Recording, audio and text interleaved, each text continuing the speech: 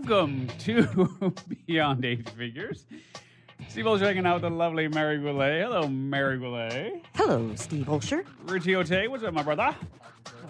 We need you a mic. Get that man a mic. He needs to be up and loud. How about that? Oh, you know what? You're not even plugged in. That is so funny.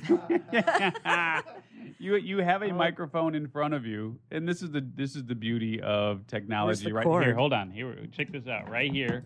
All right, this is the beauty of live. See, if this wasn't live, then we could do anything we wanted right in this moment. But since it's live, you guys get to catch this right here, right now. And here we go. And Hold on. this is how the pros do it. This is how the pros do it. Or is it that one or this one? All right, so we're going to plug the mic in for Richie. This one? No. I don't think so. Try the other one. We're getting there. All right, so here on Beyond Eight Figures, we do sit down. Believe it or not, we do actually sit down with entrepreneurs. There we go. Try that one, Richie. How about now? This is how we do. Hey, we got it.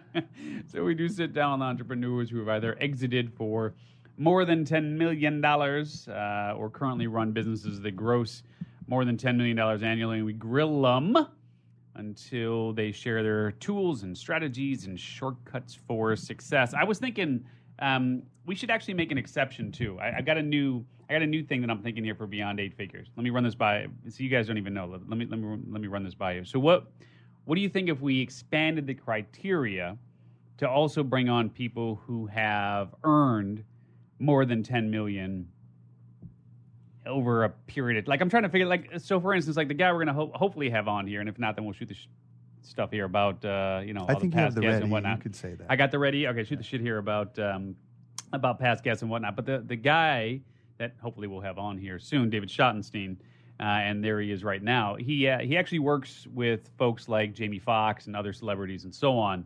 And so what I was thinking is, man, that would be awesome if we could get the hookup from David and be like, hey, let's have Jamie Foxx on, right? Because I don't know that Jamie himself has a business, as an example, that either grosses more than 10 million annually or has exited from a business that for more than 10 million. But he'd be a great guest to have on because he's definitely earned a lot more than 10 million, right? Yeah. So I get don't what know. you're saying. What do you guys think? Well, I think there's definitely a case for that. I think the part that would be interesting is playing more the influencer part because nobody's. But it could be anybody. It could be like CEO. It could be a CEO. It could be right, because CEOs typically, like, let's say they're a retired CEO as an example, and they didn't exit, and they have they ran really impressive businesses as an example.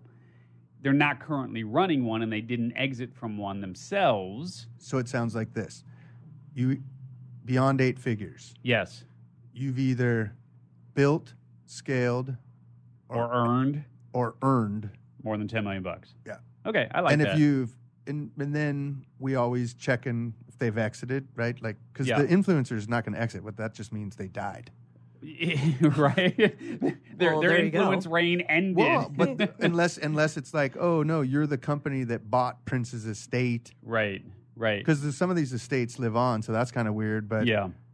I think that as long as they have the same criteria that they earned it in a year, you Yeah. can't be like over your lifetime. All right, we'll see what we can do on that. So Wade, I see we've got my man David. Can you hear us? Okay. I hear you great. Can you hear me okay? Yeah, we can hear you great. Just can't see you. Okay, if you can get that video working, that's awesome. If not, no worries, man. We'll do it without. No worries on that. There he at all. is. Hey, what's up, All my right. brother? How are ya? And we got you there, man. Good, and really great having you here on Beyond Eight Figures. So I don't know if you just caught that conversation now, but we're talking about the criteria here for the show, and I was just thinking maybe because you work with people like Jamie Foxx and some of these other folks who have become very accomplished in their own right, but may not have started or are currently running a business that grosses more than 10 million or have exited from a business for more than 10 million. So I was thinking, but still, like a guy like Jamie Foxx would be like a perfect example of someone who certainly earned a lot more than 10 million and would be a great guest for the show. So anyway, that's what we were kicking around. You got any opinions on that? We'll kick it over to you, man. Well, luckily for us, the business that he's a partner in definitely does over 10 million. So Sweet. yeah, we can definitely talk more about that. And tell you about the journey we're going on. Yeah, that would be great, man. And so after every show, we kind of look at each other and go, "What have you done with your life?" You know, that's Exactly. that's kind of Mary's catchphrase there. You are an impressive dude, man. So going way back, I mean, was the first true entrepreneurial endeavor the Astor and Black thing, or was that like your first foray, or were you like one of those always sort of an entrepreneur kind of guys? Always an entrepreneur. Yeah. When I was 10, I was selling Cuban cigars for a couple of years to Nice. all my dad's business friends. I had a little network, and my dad found out eventually. I was 15, and I was sent away to all these schools because I kept on getting kicked out. And I was in a Jewish boarding school in Venice, Italy, and my dad was in a meeting, and his friend says to him, says, "Where's your son David? I haven't heard from him in a little while, and I'm out of Monte Cristos." And my dad's like, "What?" Yeah, David's my guy. You know, He's I'm my Monte Cristos. source.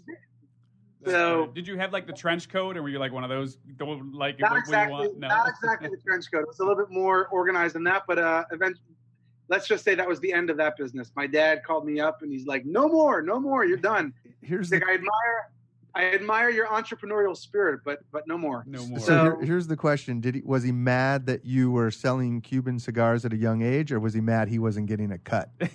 You know, that's a good question. He actually wasn't mad at all. He was happy he was happy to see I was motivated and that I'm an entrepreneur. But he didn't want me getting into trouble, and he wanted me to focus on school and not get kicked out yet again. So. But it kind of begs the question, right? And the point is well taken, especially as we sit here today with the way that let's just be honest here, the way that the educational system is so flawed. You know, especially here in the States, perhaps it's a little more advanced, for lack of a better term, in some other countries, but certainly here in the States, you know, you go in, you learn a trade to get a job that hopefully you have for 50 years, and then you die. Well, that doesn't that doesn't exist anymore, right? So it is really interesting that even because you're fairly young. I mean, you're in your late 30s or 35. Yeah, you're mid 30s. Yeah, man. All right, fine. We won't. Yeah. Ugh, okay. 35 with all you've done, dude, is super impressive. But the point, is well taken in terms of, do you have? So you're not married. You don't have kids. Oh, you are married and you do have kids. That's right. I am married with 4 kids. Yeah, that's right. Yeah. And how old are your kids right now? I got married at 19. I had my first kid at 20. I've got a 15-year-old son, and then I have 3 daughters. Okay. My daughters are 11, 8, and 4. Yeah. And yeah. So in terms of getting a lot done in a short period of time, I probably would attribute it to that. Yeah, right. So to that end, just kind of closing the loop on that. The conversation was, hey, we want you to get into a good school. We don't want you to get kicked out of school, but here you are, making good money, and obviously this is carried over to your being an entrepreneur, and you're doing all of these entrepreneurial type things, none of which my hunch is that the education contributed anything towards. So it's just funny how, like, kind of polar opposite in terms of your agenda versus your dad's. As a father now, I have a 15-year-old and a 12-year-old. I'm in that spot of, I've often said that college is pretty much the single worst investment that a parent can make. What's your take on it? Do you put the kids in school? Do you just do you let them go out and do the entrepreneurial thing? What's your take on that? So first of all, I would definitely encourage entrepreneurship at a very young age. There's no question. The earlier they learn to they taste that success and they have the success and they learn to deal with the failure, the better, because they'll become acclimated to it. It'll help them later in life. In terms of college, my view on it is, if my son wants to become a doctor, a lawyer, an accountant, or anything professional, 100% go to college. If you're going to go to college because you want to, be a liberal arts major, and then you want to party and whatever, I rather put my son into business at a young age, at 18, 19 years old, and get him cracking. Let him learn real estate. Let him learn, whether it's the financial markets. I don't think college does a whole lot to support that. Yeah. So that's my take. Yeah. No, I was just going to say the same thing. I just forgot we didn't say the clarification. We know the clarification, but we didn't ask for the audience what the... Yeah, so please. So on Beyond 8 Figures, we talk to people who are either have exited for $10 million a year or currently run a business that's doing $10 million a year or more. And it sounds like you might have done both, or is it currently, or what? How do you qualify? So I sold a business that was doing well in excess of $10 million a year back in 2011. And the business that I'm currently running is also doing well in excess of $10 million a year. So I guess both. Sold one and running one. Yeah. And so let's go back then to and what you're doing now. We'll get into all of that fun stuff. Yeah. Well, but let's take a couple of steps back. So was the first, and you said, you learned from your failures and whatnot. My hunch is then you've probably had a couple of flameouts along the way. The business that you sold, was that your first entrepreneurial endeavor, or were there a couple of flameouts before that? Nope, that was the first one. That was the first one. So let's talk about that, because that was Astor and Black, no? Yeah. So I was lucky with that in that I found something I love doing, and I was able to make a nice profit doing it. I started Astor and Black in 2004, and I built it up over a 7-year period with multiple salespeople in different states, different countries. And I sold that to a private equity group. I sold a large majority stake to a private equity group in 2011. The guys that bought the business did not see eye to eye with me in terms of running the business. And they chose to run it a different way. And we agreed that they brought in a new CEO. I was essentially shown the door. And within a couple of years, they took that business into bankruptcy.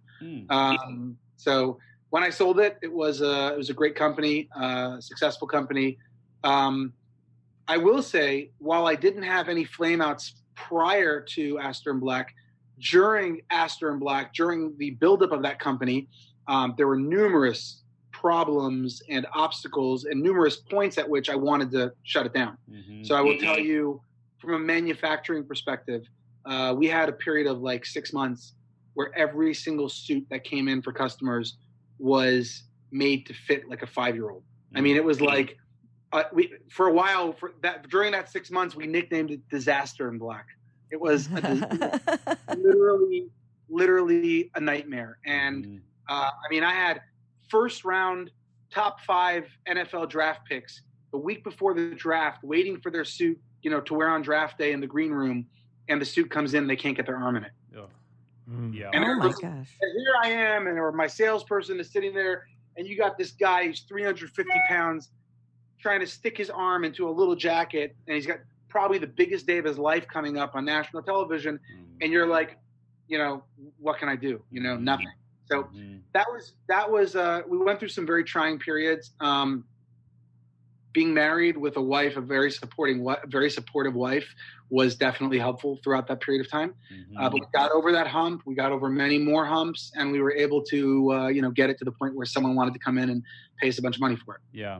Wow. I've got a million questions, just working backwards, if you don't mind first. So Astor is a very famous name, right? So there's a street in Chicago. I grew up in Chicago, did 44 years. I did my time there before moving to San Diego. So Astor, very famous name. I mean, it just, when you think of the name Astor, certainly in terms of Chicago, and I'm sure in other places, you think of money. Is there, just talk about, and first and foremost, let's just get out of the way here. What did Astor and Black do? So you were custom clothier? We were a custom clothier. Yes. We made custom suits for everyone, NFL athletes, business people, you name it. And the idea was, let's bring manufacturing over we'll use manufacturing in Hong Kong primarily, and get better pricing.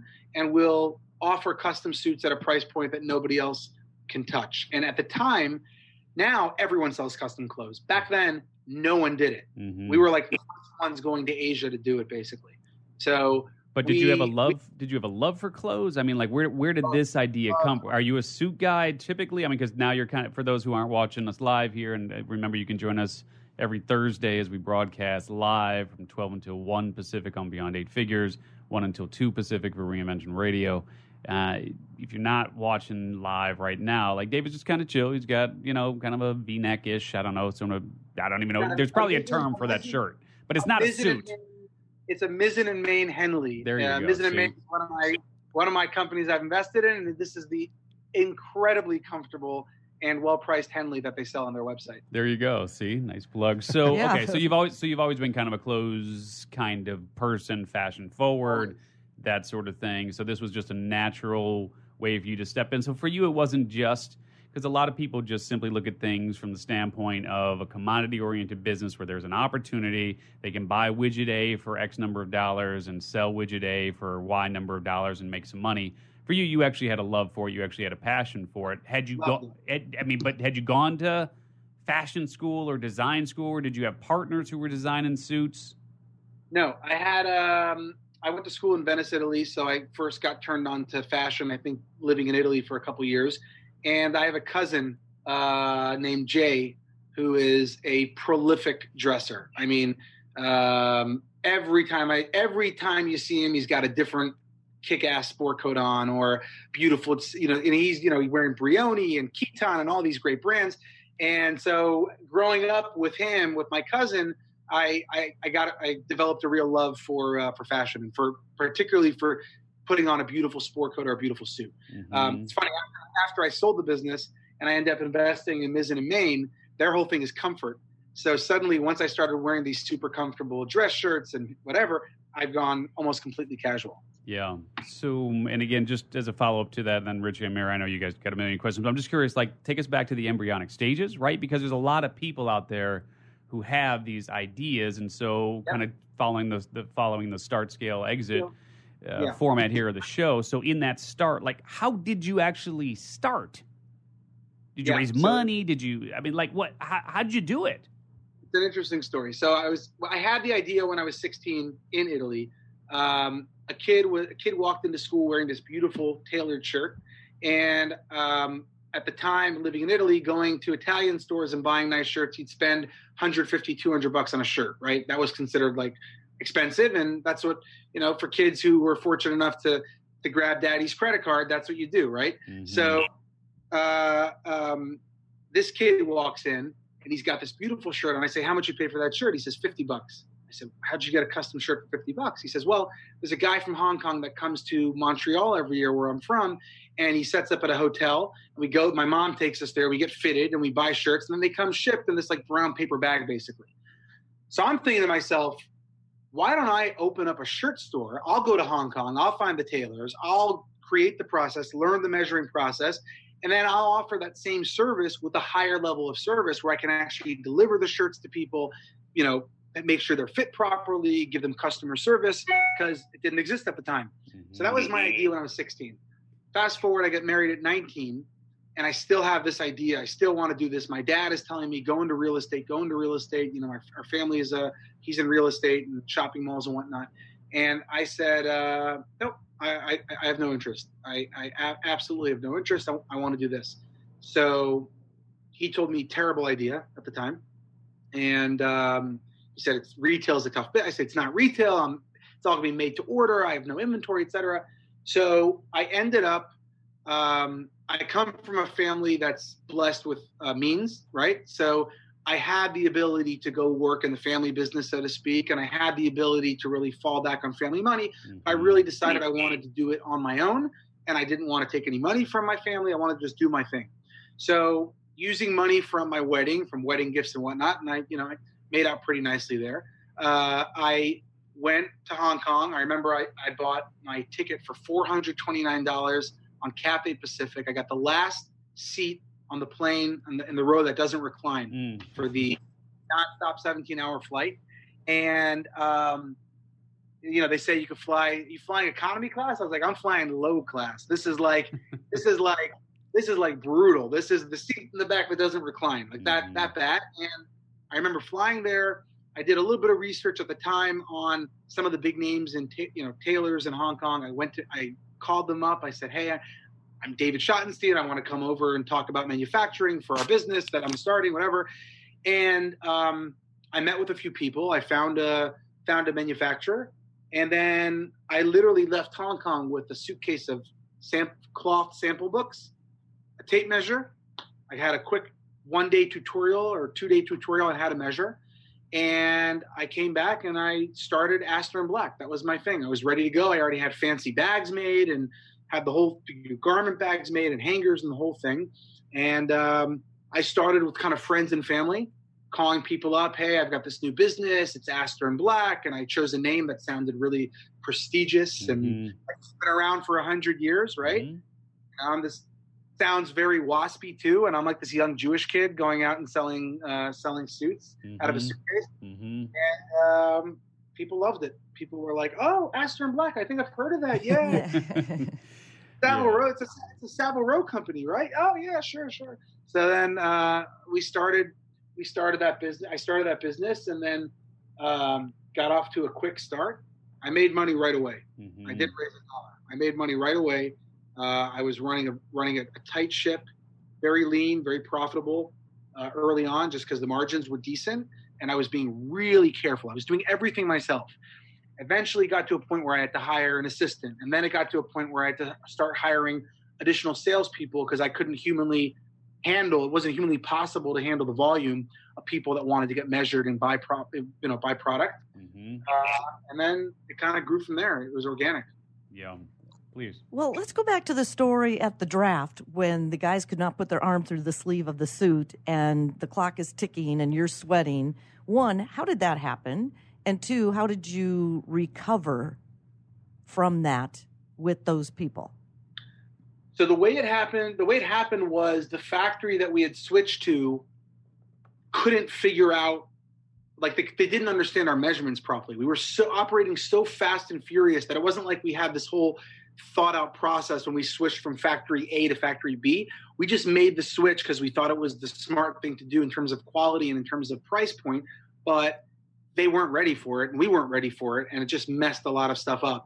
And so they weren't translating the measurements properly is really how it happened. And when that happened with this guy, what I did was I said, look, it's on me.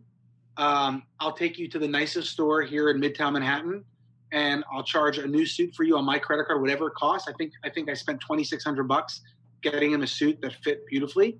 I took care of him. I made sure he looked like $1 million for the draft. He really appreciated how I stepped up in a tough time. And we are friends till now. And that guy actually ended up referring like 100 NFL clients to us. What I have found is it's always easy to shine when things are going well. But when a curveball is thrown at you and you're in a tough spot and you can step up and do the right thing and show that you're accountable and make sure do right by your customer or by your client, that's when you really get the opportunity to earn that person's loyalty. You know, and it's funny too, because I'm sure like for these guys, you know, you send it out to Asia and, you know, with all due respect to my Asian friends out there, you're not the biggest people in the whole wide world. So it looked normal to them. Well, no. So these guys in Asia get these measurements and they're like 22-inch arms and 40-inch thighs. They're like, oh, no, that's got to be a mistake. Let's cut it in half. There's no way that could be right. So it's funny you're saying that because they were having to wrap their heads around this idea that this guy's bicep is larger in circumference than their waist, right? They're literally trying to wrap their heads around that concept. It was like that was part of the problem. Yeah. Richie, what were you going to say, man? Well, I'm going to go back a little here. And so you started out with hustling it yourself out of your suitcase. And I heard in there that an executive assistant was your first hire. We've heard that a lot. I think the last like 4 episodes in a row, executive assistant is the first hire, and then salespeople tends to be pretty high on the list too. For sure. I should say, in fairness, by the way, just to my wife of 16 years, before I hired the executive assistant, because I was trying to operate so leanly, I asked my wife if she would pitch in, and my wife literally did everything for me in terms of order entry, follow up with Asia.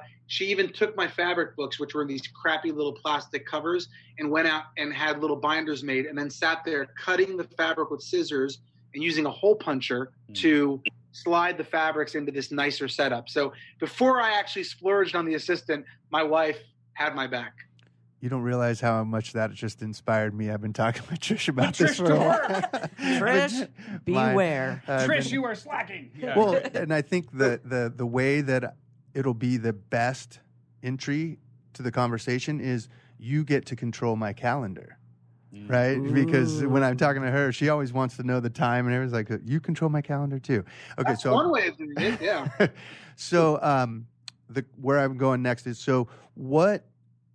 where do you see in hindsight now you could have prevented the curveball? We don't know for sure, but would that have been an operations manager? The biggest thing I've learned in my now 16 years of being in the business world is the value of being patient. Whether it's being a patient investor, whether it's being a patient businessman, anytime I've done things without some level of patience, I'm not saying sit on your butt and drag things out, but some level of patience, I've gotten burned. And switching manufacturers without the proper amount of patience and doing it the right way and the right amount of back end to support that, you get burned. You put money into an investment and you want to make a quick buck and you're hoping, you don't have the patience required to see it out, you're going to get burned. That's just the way it goes. So that is how I could have avoided it. I could have been more patient. I could have said, hey, before we switch everything over, let's start with a small amount of orders and go real slow. But you're 24 years. I was 24, 23 at the time, right? At this point, we're 4 years into the business. I'm 23 years old. What do I know about patience, right? I mean, the only time I did something without patience and it paid off was my wife. Yeah. I like her. I have one other question. She's awesome. Yes. For now, and then sure I'll have more.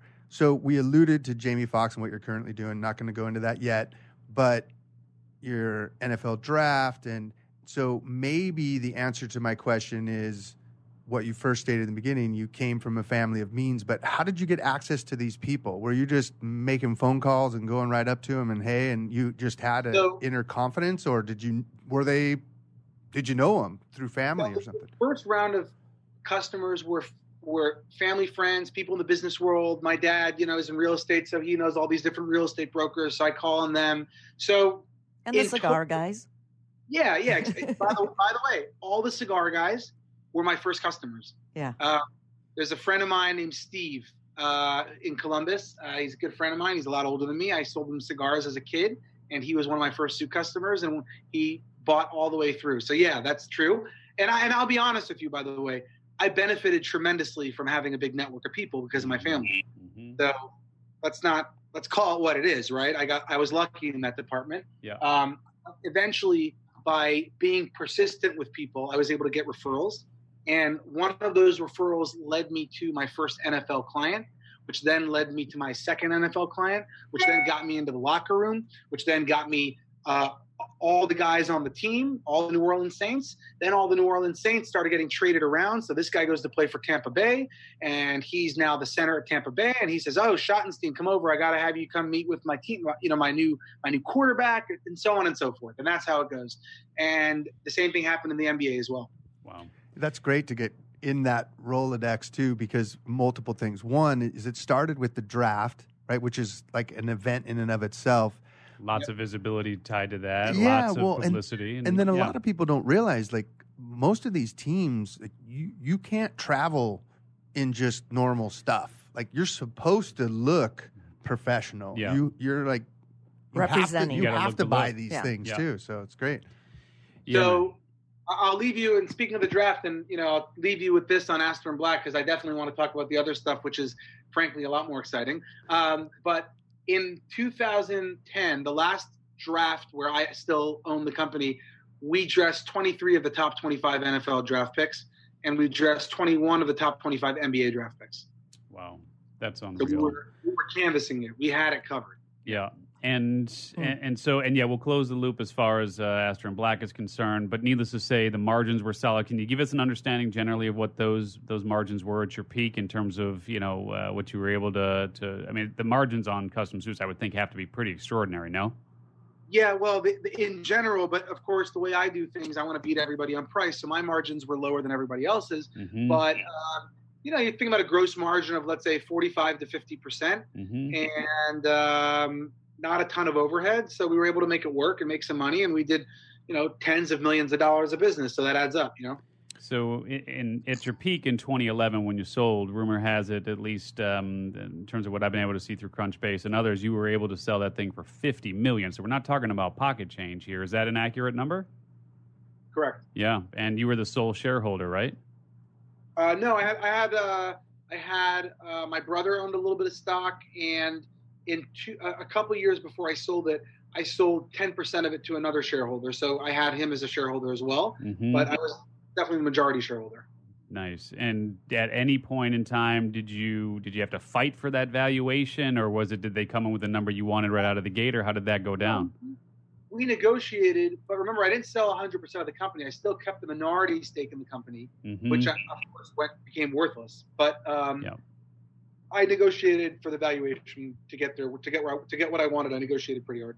Gotcha. And Rich, did you have one more question before we move forward? No, I was just going to say there's something to be said because I do a lot with e-commerce stuff, and when the margin's all relative, when the price point's high enough and your overhead's low enough, right? So when you're selling a $2,000 suit, or I don't know what the exact numbers were at the time, you're getting 40-50% still, and your overhead's low enough because you're getting it manufactured over. That's the only thing I want. Margins are good. We like margins. Yeah. And so you had a really nice exit. You were able to hold on to a piece. I assume there was some sort of earn out and whatnot tied to that, but as you said, it became pretty much worthless. We can close the door there. So do you take time off? Do you give the wife a hug? Do you buy her the rock she's wanted? I mean, like, do you take the 17 kids off on a nice cruise somewhere? Like, what do you do after you sell? And in 20, because you're still really young at that point. I mean, you're 27, 28, right at that point. So I was 27 at that point. Yeah. So what did you do? Did you stop? Did you celebrate? Did you smell the roses, or are you just kind of one of those I gotta go kind of guys? I gotta go. So yeah. I didn't do any of those things. I invested my money in a number of small businesses where I liked the founder and I liked the business. So Mizzen and Main was one of them. I invested in a company called One Wheel. So onewheel.com. It's humongous now. It's that it's not a hoverboard, but it's like the board with the big fat wheel in the middle that people are riding all over the place. Sweet. Massive. It's like surfing on land basically, and it goes like 25 miles an hour. It's nuts. So that thing blew up. Invested in a bunch of different companies that did really well, and I offered my assistance to those companies in terms of marketing assistance and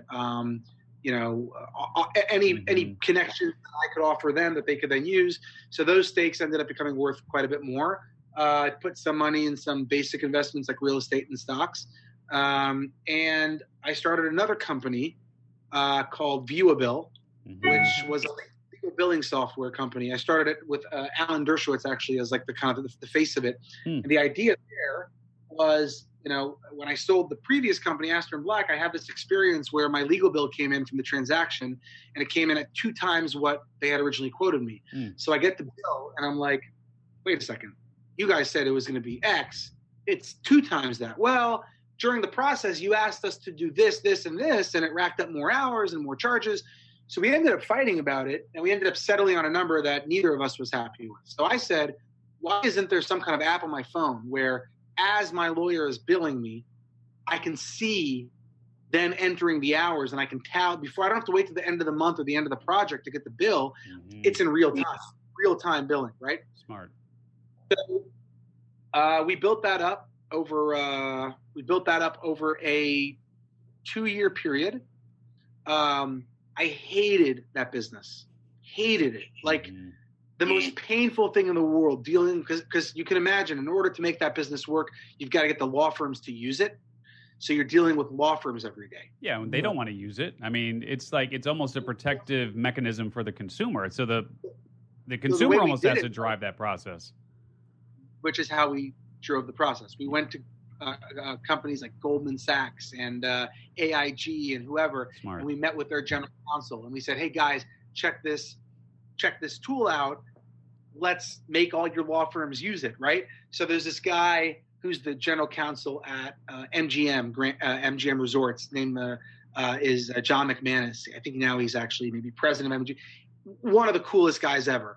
So I go to John, I say, and I met John through a friend, and I show him the tool. He says, I love it. This is great.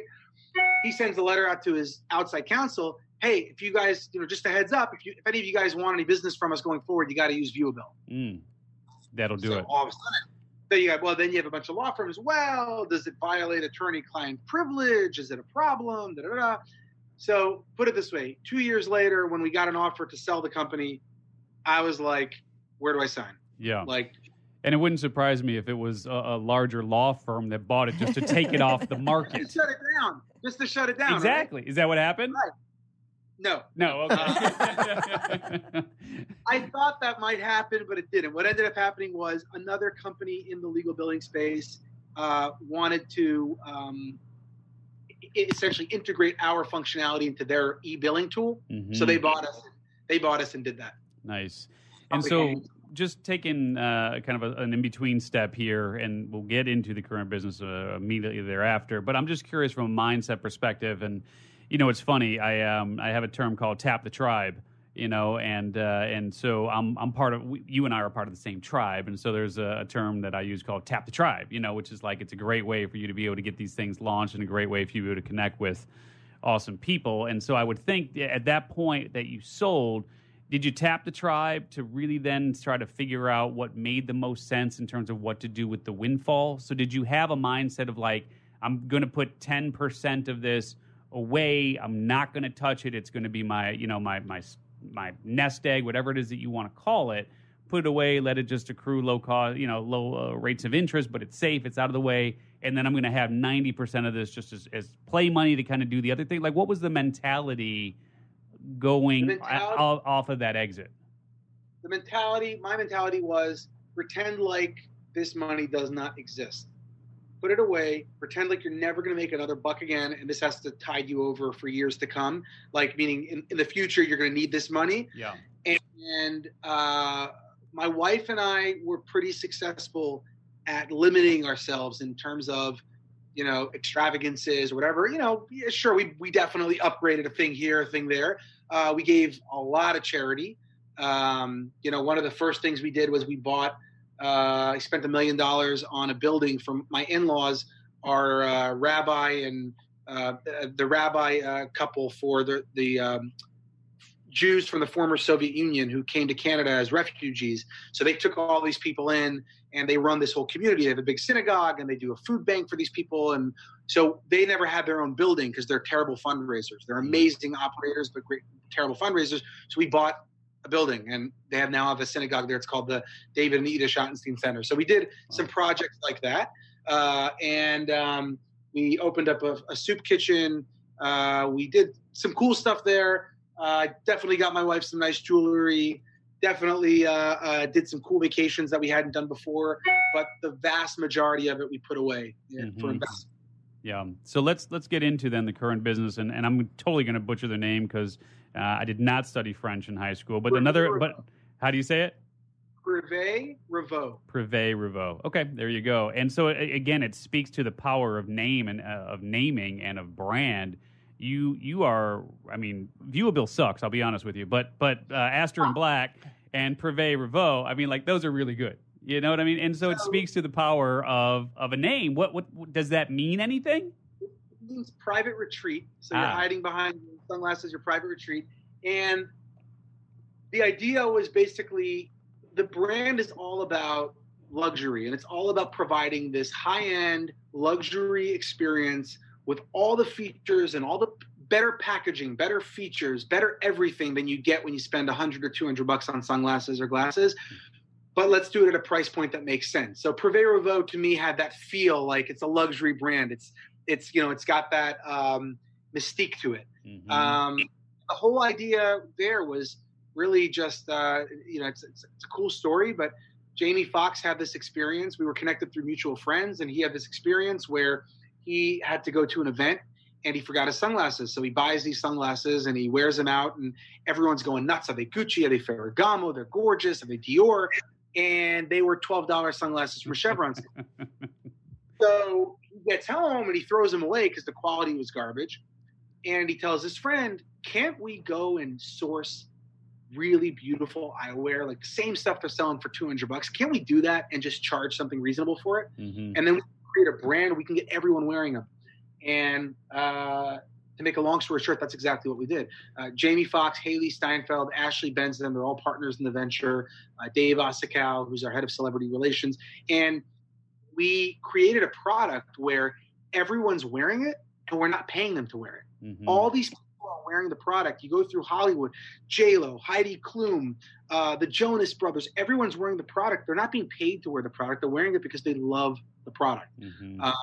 Materials that we use are materials like acetate, the kind of stuff you don't see in $100 sunglasses. You see that in $200 sunglasses, triple barrel hinges, polarized lenses, you name it, it's there.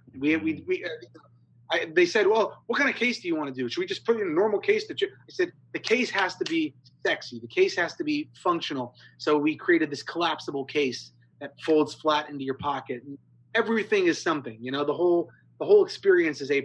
And we really succeeded in doing that at $29.95, which is crazy.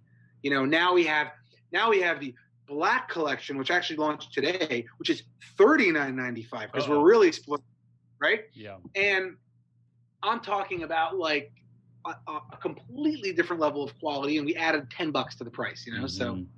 So go ahead, Rich. Yeah, I definitely have a question. So sorry for going on and on. Oh, no, no, it's great. no, it's perfect. Very exciting when I talk about Favero. This kind of goes into what I love talking about anyway in e-commerce. So you had the big margins at Astor and Black, or excuse me, the margins could probably even be the same. The difference is the price point of the other ones were so big that your profit was larger on the other. So when I land on the site, I see right away you're collecting an email. So since it's such a low cost item, is your new model going lifetime value of a customer and more basket value? Is that where you're going? Like more SKUs, buy more glasses? The new model, so yeah, you're kind of spot on with everything you just said. But first of all, the new model is our margins don't have to be as good as everybody else in the eyewear industry. We're willing to make less. And that's why we're able, people are like, how can you charge this price for that product? And I'm like, you should be asking them how they charge what they charge for that product. I charge a fair price. I go and I get the right. So that's how we operate.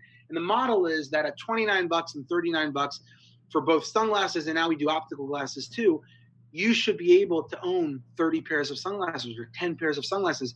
You shouldn't have to have one pair that matches everything. If you put on a black suit, you should have your blackout shades. If you put on your navy suit or you put on your pair of jeans and your sweater, you might want to wear something different. So you should have the ability to really mix it up. So yes, the model is let's get the customer to buy a lot of product. And we've been successful with that. I love it because it does a few things. If someone's just wearing one pair of glasses that's cool, you eventually get like banner blindness and everyone's like, okay, yeah, they're cool glasses. But if it's another new cool pair and it's another new cool pair, and I was like, wait, those are all the same company? Because I looked through the site and they're different looks and feels too. So it's super cool. And you know, I'm sure you guys, like everyone else in the world, I don't care if you spend $30 on your sunglasses, $10 or $500, you're going to lose them or break them at some point. It's going to happen. The difference is, are you going to feel like a schmuck when it happens? So when you lose a pair of $30 sunglasses, you don't beat yourself up. You don't beat yourself up over it. And the beauty is you're not being asked to sacrifice on style, quality, or experience. And you still get to, you know, you get to go to town and get 6, 7, 8 pairs and have fun with it. So that's the model.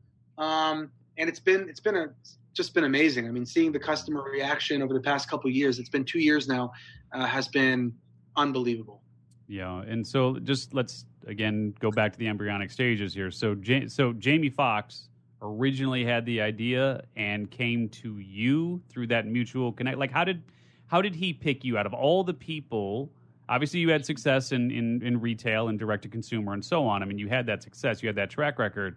But out of all the people that he could have gone to, why you? And were you 50-50 partners? How did you structure? How was ownership structured?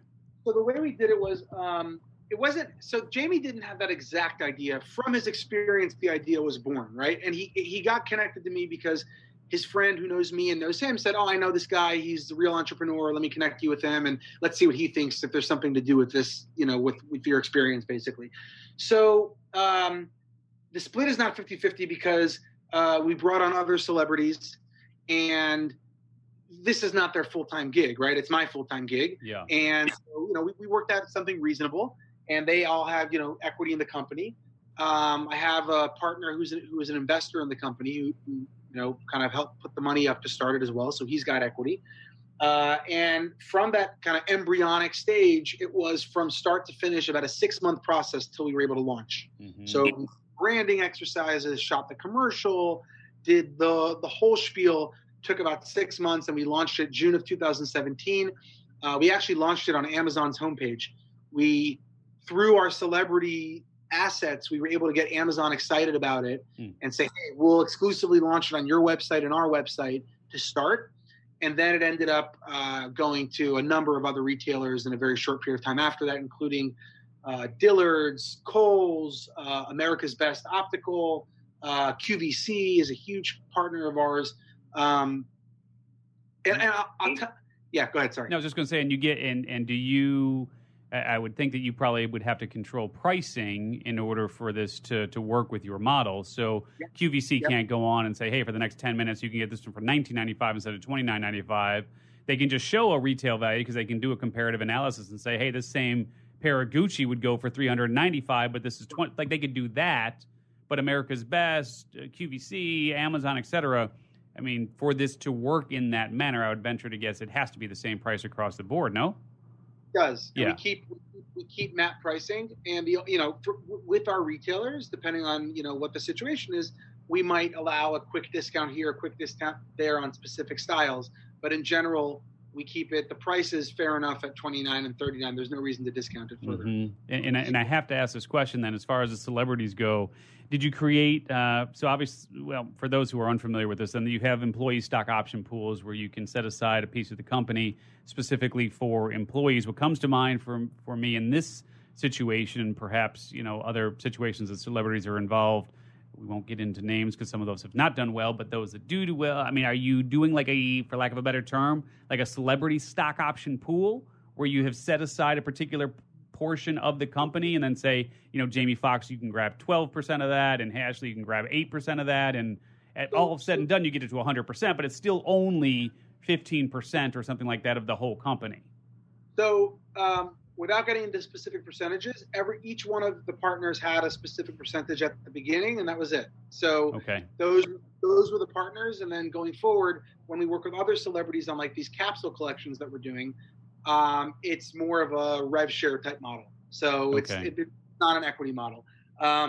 We now have a partner. About a year ago, on the 1-year anniversary, we sold a significant minority stake in the business to a private equity group called TSG Consumer. So they're based in San Francisco. Mm-hmm. TSG bought a significant minority stake, and the purpose of that deal was really to bring on a partner with significant know-how in the consumer space who could help us in a number of areas where we needed help. Mm-hmm. Was it a cash type of infusion where that you can then cash out, or was the expectation that money would be invested back into the business and everyone gets diluted? Some cash in, some cash out. So it was a combination deal. And I can tell you from everything I have done with this business, from every move I've made, I can tell you that one of the smartest things, if not the smartest thing I've done, is I brought them in as a partner and decision to go with them as a partner. A lot, and I can tell you, by the way, it's rare to hear that. A lot of private equity groups try to get involved in a consumer business, and all you hear from the founders and later on is, "Oh my God, what a nightmare to work with them." They have been nothing short of a complete and total pleasure to work with. Tremendous value add. Every area where I'm weak, they're strong. They've been able to step in and help out. And they've really helped us take this business to a different level. And so I can tell you, someone said, well, what advice would you give me as a consumer with a fast growing business? I was like, convince TSG to invest in your company. Wow. Interesting. And I don't know how much research you've been able to do on us and what all the fun things are that we've done, but I've actually owned liquor.com since 1998, which is a business that's still alive and well. We should totally tap the tribe on that one because we get Jamie and all those folks involved. That thing is ready to blow up. That's a conversation for another day. And Mary's in real estate. I've done real estate development since 2000. I'm actually in the process of looking to launch what I might call housing as a service, which I think is the new trend that capitalizes on location-independent entrepreneurs and that whole remote worker movement and so on. So maybe we'll have a conversation about those two things at some point down the line. But any further thoughts before we let you jump here? Because I know you got a million things going on. Any further thoughts for the entrepreneur who's just looking to either start or scale or exit from a business? You can take on one or all three phases. So. There's one key piece of advice I'd give to anyone, and I can use my wife as the example here because she's currently starting something and launching something, but she's got a children's book being published. She's got a music album her music's being acquired by a major studio and they're using it. And, she's got a whole bunch of different things going on. She's got her master's in psychology, et cetera. And she's launching this thing called the Multi-Role Woman. And it's about, she's a mom to 4 kids, wife to a really demanding individual, busy individual, and got all this other stuff going on. And through that process, I've been watching her and I've been saying, and I've seen a number of times where she's kind of like, well, should I throw the towel in? Is this not worth doing? And she's had grit and persistence throughout. And if there's the single most valuable thing I have ever, and it's funny, what she was for me, pushing me, I am now for her. Because it's always easier to do it when you're sitting in more of an objective position. Mm-hmm. The single most valuable thing that an entrepreneur needs to succeed is grit and persistence. If you want to start a company, you want to get to a company beyond $10 million in revenue or sell a company for more than $10 million, get ready to fail and get ready to have things not go your way and get ready to have days when you feel like you just got to quit. Get ready for that. You can't handle that. Get a 9-to-5 job. Forget about starting a company. It's not for you. If you can handle that and you can really get over those humps, you might have what it takes. It's still not a guarantee, by the way, but that is the key ingredient to success, in my opinion, as an entrepreneur, is that grit. And if you got it and you can just keep getting back up and fight to live to fight another day, and you got a good idea and you got drive and you got hustle and a little bit of good luck, you'll get to that beyond 8 figures, right? That's the bottom line. Last thoughts? I was just going to say that's last week. The guest last week, Stephen, basically said advice was, I'm like, what's the word again? You don't take that much. Exactly. He said, get a government job with a pension. And he was slightly sarcastic, but what he meant by it is if you're thinking for more than a minute or two about getting that job, then you probably don't have that grit and persistence. The entrepreneur is going to do it anyway because the dream, the vision is pulling him so far that he's going to do it or she's going to do it regardless. So it's just interesting 100%. That 2 weeks in a row. Yeah, man. All right, look, David, we really appreciate you spending as much time as you did here with us on Beyond 8 Figures, David Schottenstein. Please go check out Privé Revaux. Let me spell that for you. So PRIVEREVAUX. So check out PrivéRevaux.com and you can see all the fun stuff there. And just obviously you've been able to pick some winners. I know you've had some trials and tribulations, but overall, man, your batting average is just killer. So given everything that's going on, and hopefully you'll see some big paydays and some of those other things like One Wheel and whatnot. We wish you nothing but luck moving forward, and maybe we'll chat about liquor.com and Latitude, the new real estate thing, and having Jamie Foxx on and all the other fun stuff. If any of your listeners go to PrivéRevaux.com, this is my friends and family discount. They can use friends and family 10. Friends and family 10. Friends and family lowercase and then 10. So I'll leave that active for a little bit so you guys can take advantage, and not that you need the discount on $20. Yeah, right. But I encourage you to give it a shot and experience it. It's pretty cool. Hey, $3 kept is $3 earned, man. All right, my friend, we really appreciate it. We will talk to everybody next time here on Beyond 8 Figures. Take care, everybody.